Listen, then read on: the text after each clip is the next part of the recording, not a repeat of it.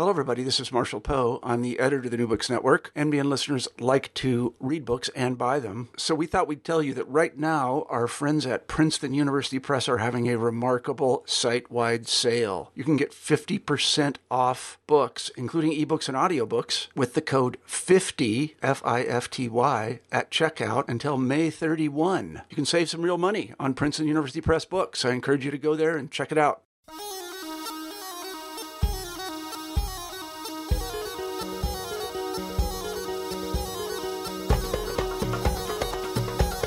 Hi, and welcome to New Books in Middle Eastern Studies. Today our guest is Toufoul Abu-Kdeib, who is Associate Professor in History at the Department of Archaeology, Conservation and History at the University of Oslo.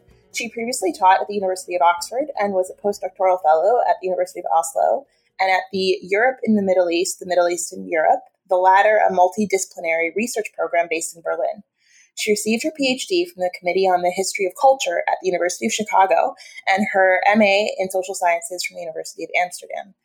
And her bachelor degree in architecture is from the American University of Beirut.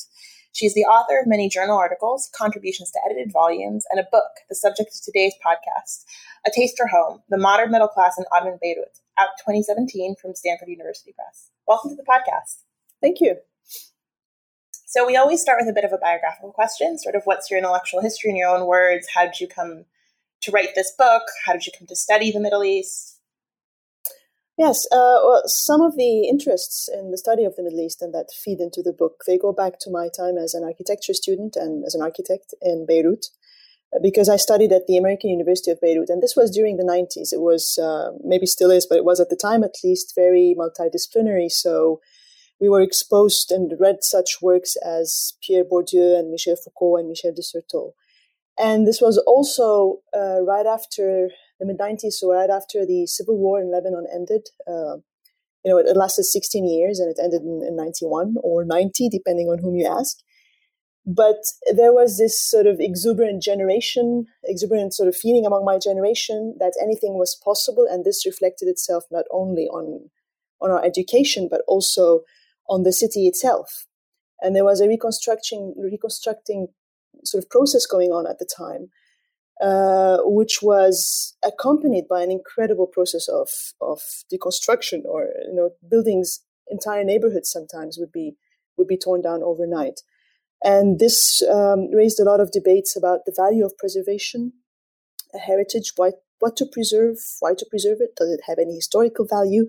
So this sensitized me and many others to the value of buildings, not just as superficial heritage, but also as windows to the past. And so during my graduate studies, first at the University of Amsterdam and then Chicago, I started to think about working with a material archive, with material culture, and using my background as an architect to complement other sources on the modern period and on the late 19th, early 20th century Middle East. And I also worked as an architect for 1 year between my master's and PhD. And that's when the idea of using homes as a material archive took form, because I was building sort of residential blocks at the time. So it was both an attempt to counteract the disappearance of all buildings, their complete disappearance, erasure completely from the urban fabric and history, but also to underline their value for the writing of history, not least in the absence of an organized archive in the Lebanese case.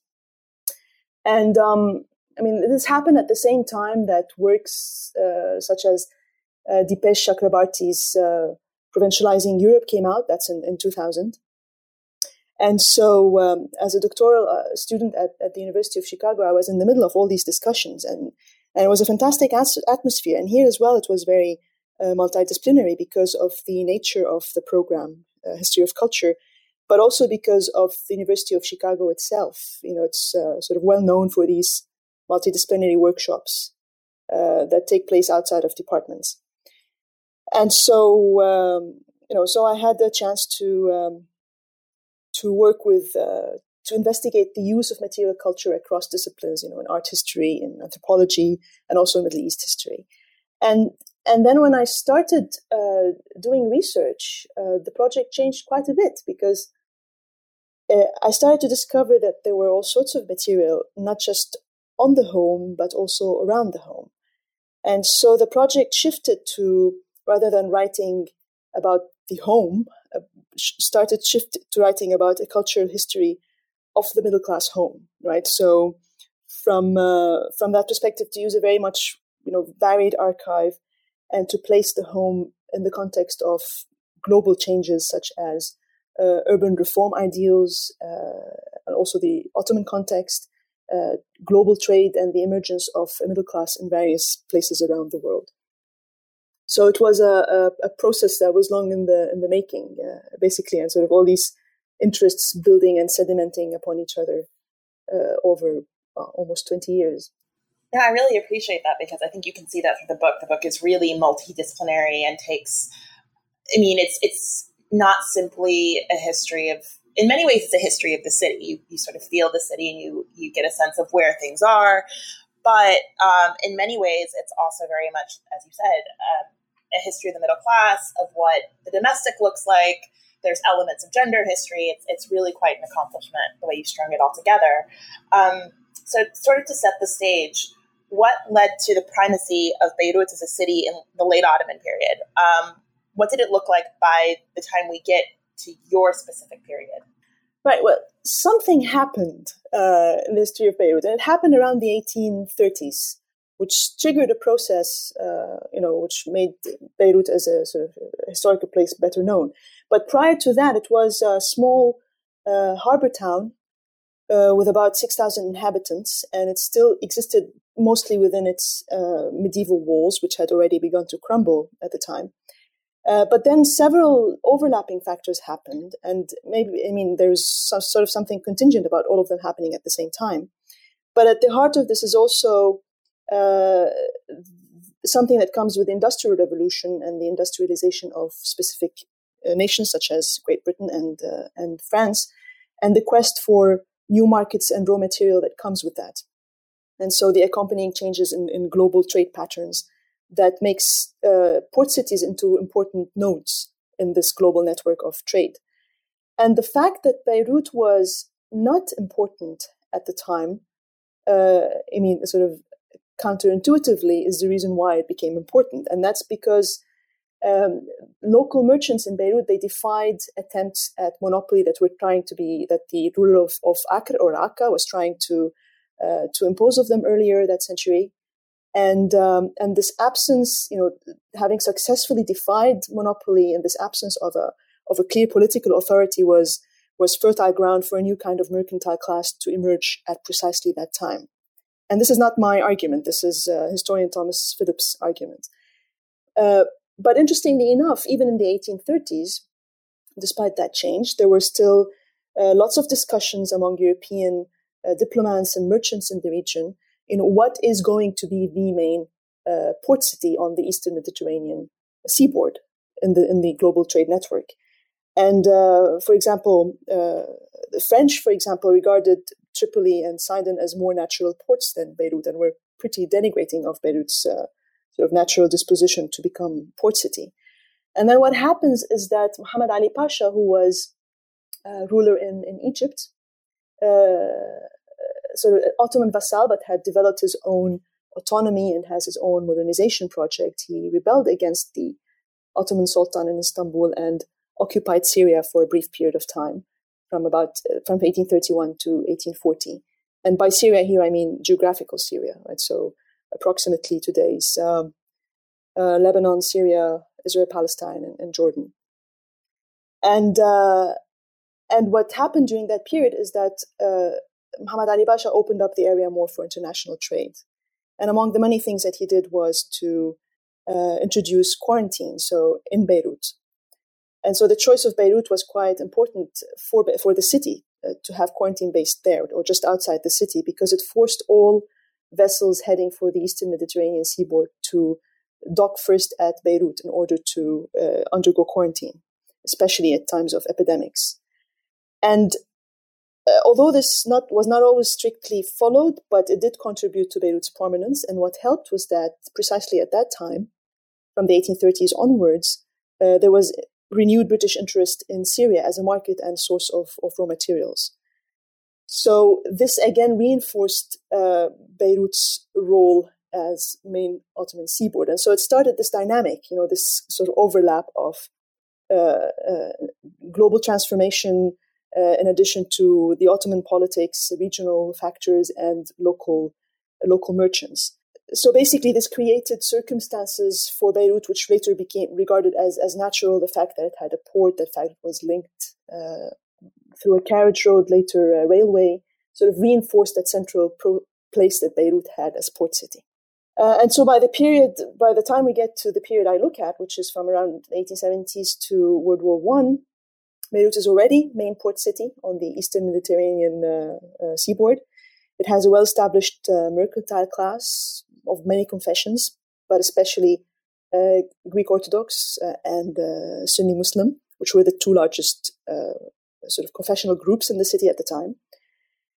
And they fulfilled the role as reinforcing Beirut's role as entrepot by linking, on the one hand, Beirut to international trade, but also Beirut to the hinterland, the Syrian hinterland. But also Beirut is becoming an important cultural center at the time. Together with Cairo and Alexandria, they become hubs for newspapers, periodicals, and other publications. And last but not least, you see also the beginning of a middle class starting to take form, which is what I go into in the book. And so by World War I, the population is already around 150,000. Which might not seem much by today's standards, and there was population growth all over the region. But the fact that it went, in under a century from 6,000 to 150,000, which is sort of 25 times as many inhabitants, is quite significant and not quite common in the region. So, as you mentioned a moment ago, the book's principal actors are the middle class. So, how do we define the term middle class in the context of both late Ottoman Beirut, but also global capitalism? Yeah, that's a very good question, because there had been for some time some resistance against using the term middle class in this context, not least in Beirut, where people talk about divisions along Muslims and Christians, and they had very different characteristics. But also for some very conceptual reasons, there are several ways of defining class, and there's no consensus exactly on how to do it. And the way that I proceed in the book is by looking at a combination of both socioeconomic position and lifestyle choices. So you have new kinds of professions emerging in the 19th century, which are linked to state building and Ottoman reforms, but also to Beirut's changing position. You have employees in new institutions, Ottoman institutions like the postal office, customs. You have bureaucrats, a class of bureaucrats. You had professionals such as bankers, lawyers, teachers. You had doctors, but you also had teachers in an expanding educational system, and there were journalists in an expanding press, and small-scale manufacturers. And what all these people had in common was that a lot of them regarded themselves as modern and were very invested in Beirut's newfound confidence and with access to new possibilities of consumption that the city provided. And these processes are not unique to Beirut or the Ottoman Empire, because they're happening worldwide under different circumstances, but also related to state formation processes and to higher levels of literacy and education. And the fact that you had also denser means of communication across the globe also meant that the middle class in different parts of the globe were drawing inspiration on each other. And it's also fruitful to place the middle class in the context of global capitalism, particularly through consumption. And this is where the work of Pierre Bourdieu becomes useful, because the way he defines class make it possible to think about class through consumption patterns and not necessarily through the relation to the modes of production, which is the classical Marxist way of thinking about it. And so it's possible to think about these structural changes and how they become apparent in consumption. Right? So there are two things that are important here. The first is what one chooses to consume, but they signal a class position. So I consume this, therefore I belong to the middle class. But the other is that by looking at who had access to what and when also helps to nuance our understanding of class in terms of how it manifested itself on the level of everyday life. And here again, this is relevant in the absence of more accurate data on, for example, income brackets, living conditions, and other statistics. But I think finally, and this is important, is that these people themselves refer to themselves as middle class, right? So the self-definition also plays a role here. And in this instance, in Beirut, people started calling themselves those of middling means, which is a term already in use in a narrow context, but it gets redefined during that period to place that group in relation to other strata of society as well as globally. Domesticity functions as a category of analysis in the book. It's sort of, as you mentioned, it's sort of another sense of how we can define this middle class. And I was wondering specifically how it intersects with the idea of the home. Where is there an absence of this overlap between the two, in fact, also? Yeah, so domesticity is as I use it, is a constellation of ideas and lifestyles in which the home played a crucial part, both as a concept and material object. But it goes beyond the home in that it ties discourses that were only indirectly related to the home. So it opens up understanding the home to wider impulses that we associate with the Nahda or sort of the intellectual production of in Arabic in the late Ottoman period. And so it's an attempt to look at the home as part and parcel of this wider intellectual atmosphere. But also in addition, it's through looking at it as domesticity, it also becomes possible to tie in transformations in global capitalism and how it transformed both the way domesticity was thought of and lived through consumption, but also through labor. And I discuss how labor, both local, regional, as well as industrial, fed into popular objects of consumption, and how that challenged and upset ideas about the home that intellectuals put forth. And this tension between the two is also a central theme in the book. So when we think of women, when we think of domesticity, we often think of women because of preconceived notions of what a woman's role should be historically, but also due to the way we're socialized, unfortunately. And I was wondering, how do you feel that domesticity in this period, in this setting, and later on in Beirut, articulates ideas about the role of women in society? Well, here it's interesting to look both at sort of common similarities between Beirut and other places, but also at differences. And in terms of similarities, there are themes that you find among the middle class in other places of the globe. Women is responsible for the homes management, for the upbringing of future citizens. And for that, women need to be educated because in order to raise future citizens, they had to know how to do it. And so the home becomes doubly important in that context, both as a child's first school, but also as a mirror of society, because it becomes both the home and women's position become a litmus test of how modern a society is.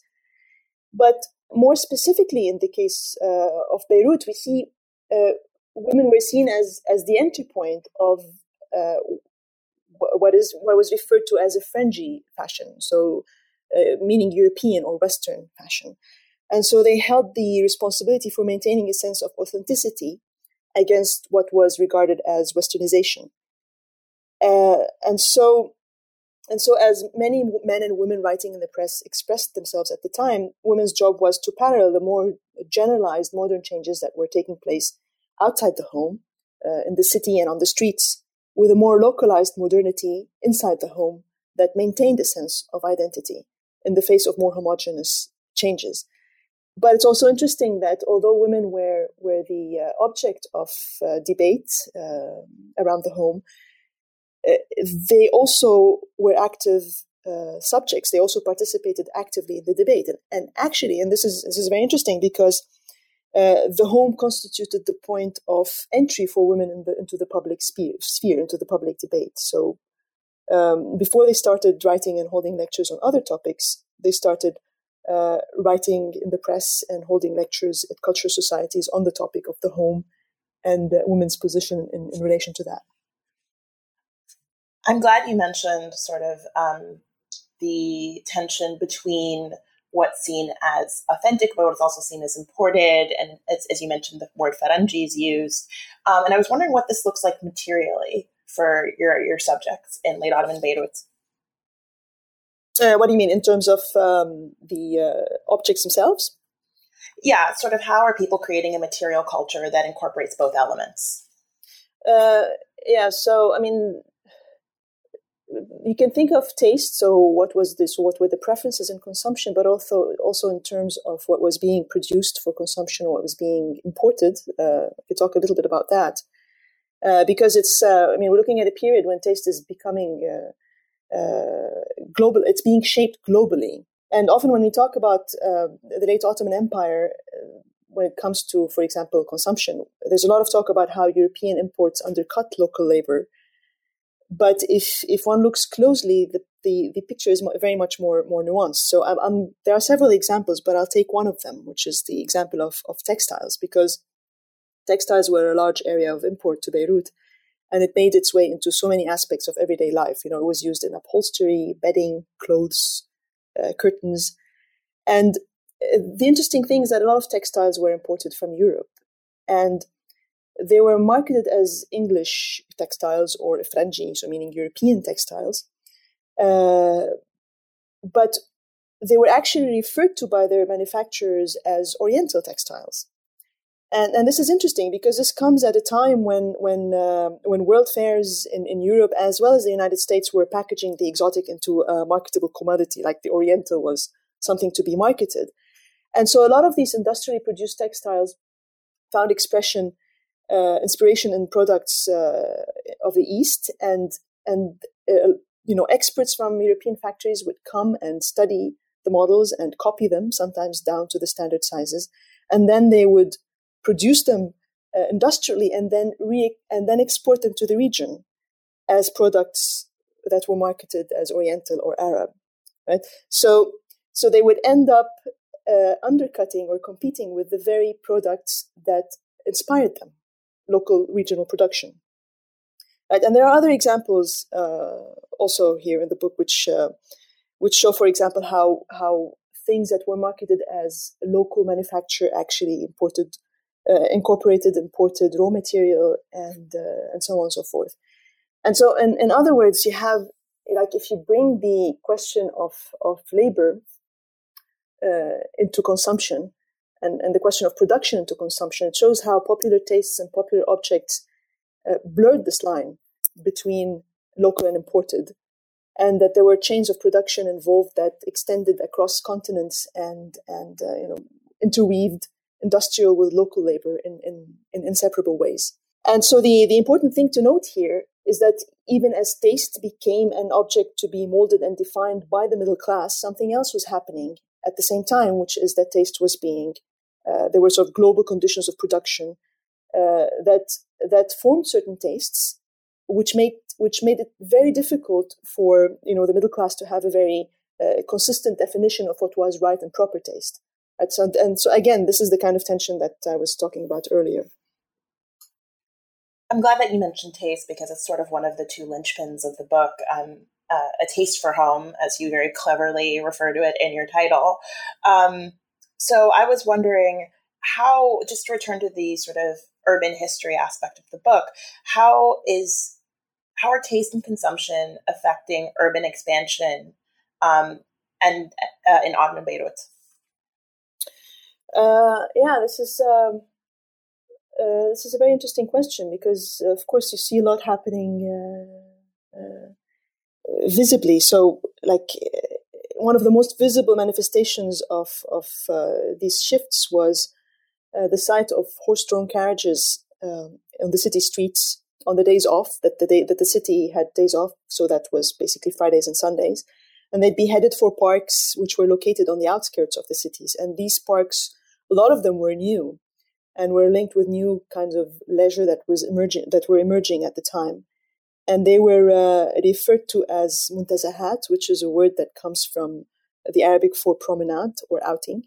And so it does evoke a lot of this idea of the flaneur, and for good reason, because that's where a lot of people, both men and women, went to exhibit the newest fashions. So they would stroll about in the newest imported fashions and sort of show them off to other people who frequented the park. And so that's a way that sort of leisure and taste influenced the public sphere. But you also, of course, have an influence on private leisure inside the home. And there's one example that I really like, which is the phonograph, which became also popular in Beirut, especially after 1900. And it was affordable for those members of the middle class who wanted to invest in a phonograph. And it is interesting because it was also coupled with the growth of a record industry, both domestically in Beirut and also regionally in the early 20th century.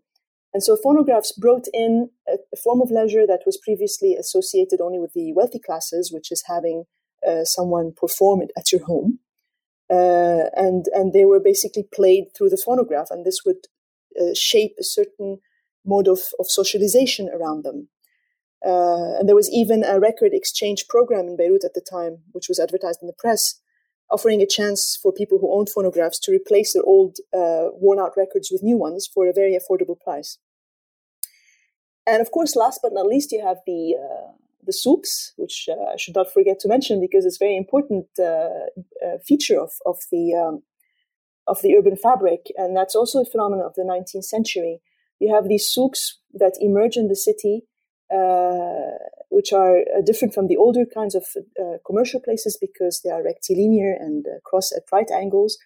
But at the same time, they express a lot this new form of consumption, which, and the popularization of tastes that was taking place at the time. I think, again, as this is a book that focuses on class, one thing one can't help but think is the issue of social mobility.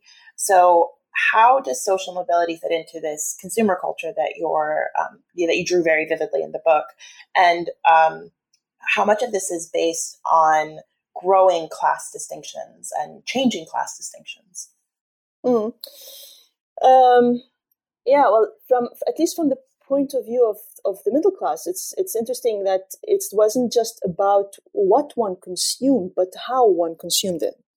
And this was tied to class distinctions in the sense that it was an attempt to distinguish the middle class from the other classes. And I'll come back to this in a point. But the idea is that there were certain ways of doing things that needed to be cultivated. And one had to learn, for example, what themes were proper for photographs to be hung on the walls, to decorate the walls. So it wasn't enough, for example, to be able to afford an imported chair produced in Vienna, but it was also important to know how to set them up properly around the room. And it's also tied to issues of proper behavior. So not only you had to learn how to sit on a chair, but also how to sit properly and how to conduct proper conversation during a visit.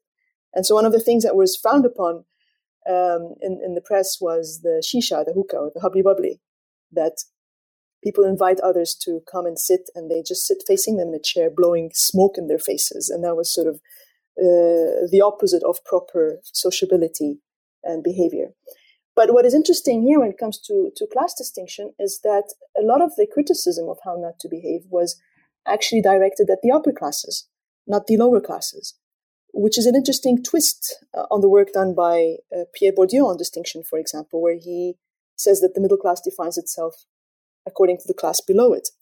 And one can speculate about why this is different in the case of Beirut. But one possible explanation is that by introducing cultivated ways of doing things that went together with a good education, and they also went together with knowing the ways of the world, was a way for members of the middle class to break through the social hierarchy locally through their own sort of sociocultural project. I really like the example of the hookah, mostly because to my mind, that's what actually defines the middle class today in the Middle East. And also it's so commonplace. It's maybe not even just the middle class. It's a very ubiquitous sort of social gathering. And there's a whole I don't want to call it a ritual, but everyone sets it up. Often children are involved in setting it up because no adult wants to set up for themselves and clean it. So I think that's a really great example. I also really appreciate your comment about sort of how it pushes back against the upper class, because I work on these newspapers, and I think a lot of the newspapers that you've worked on, and you can tell that it's very much based on, there's a sense of, we are educated, which is a distinction from the upper class, in fact, because this is the class, the middle class is the class that's becoming professionalized. These are the doctors, these are the engineers, these are the intellectuals. So that's actually another aspect of the book I really appreciate, is how you wove in intellectual histories and treated the press very delicately. And it was wonderful. Speaking of which, I was wondering, again, this book is it touches on so many different aspects of Middle Eastern history, material culture, cultural history, social history, economic history. How did you assemble your archive, and what sort of sources specifically do you put in this archive? Yeah, quite a bit. I mean, I can start by saying that the way the whole book is structured, by looking at 3 fields of investigation around the home: changing urbanity, public debates, and consumption patterns. Right. So these 3 areas, and so you have so many archives that I've tried to use to complement each other, because it's really difficult to get an accurate sense of what was going on at the time. So I've looked at like minutes of the municipal council in Beirut, as well as Hanafi court records and the press, in order to understand what was happening on the urban level. And then in order to understand public debates on domesticity, I use basically newspapers, periodicals, and other publications. And then when it comes to consumption patterns, which is where a lot of the putting together of the archives took place, I looked at several things, including consular reports from London, Paris, and Nantes. I looked at city guides, published city guides of Beirut, trade catalogs, including from the Victoria and Albert Museum in London, the National Art Library, and photographs, as well as advertisements in the press and extant homes. Right, so it was by trying to piece all these things together and read them against each other that basically the picture that you see came forth. So this is basically a project that's involved research in Istanbul, in Paris, in London, in Nantes, and of course, last but not least, in Beirut. It's quite an extensive project, and I'm sure that you were told repeatedly that this is an ambitious undertaking. It really paid off. So congratulations on the book. Glad it did. I wasn't sure it was going to. No, it was a wonderful contribution to this growing there are many growing fields, again, that you intersect with. Histories of Beirut, urban histories of the Middle East. So congratulations on this. And I sort of wanted to close the interview by asking, what are you working on right now? Well, it's just another a new project which is in its very early stages, but I'm looking at Palestinian folklore in the 20th century, trying to draw the threads beginning from the Mandate period up to 1982, basically, and looking at first the emergence of folklore as a field of study in the interwar period, but also tracing many of its threads to understand how it became woven into Palestinian national identity in the 60s and 70s. And how it manifested itself on several levels, institutions such as research institutions, cultural institutions, as well as the PLO's labor project for Palestinian labor in Lebanon, up to 1982, basically. So some of the questions that I'm thinking about is, what is it that is included in the folklore canon, and why? What is it that is left out? And how that can help us understand not only Palestinian nationalism, but also, I think this is a more interesting question, the formation of Palestinian society, both at home and in exile. And so here too, material culture stands central in trying to nuance the archive and what has been the work that has been done so far. Oh, that sounds like a fantastic project, and I wish you the best of luck. Thank you so much for doing this interview with me. Thank you so much for having me.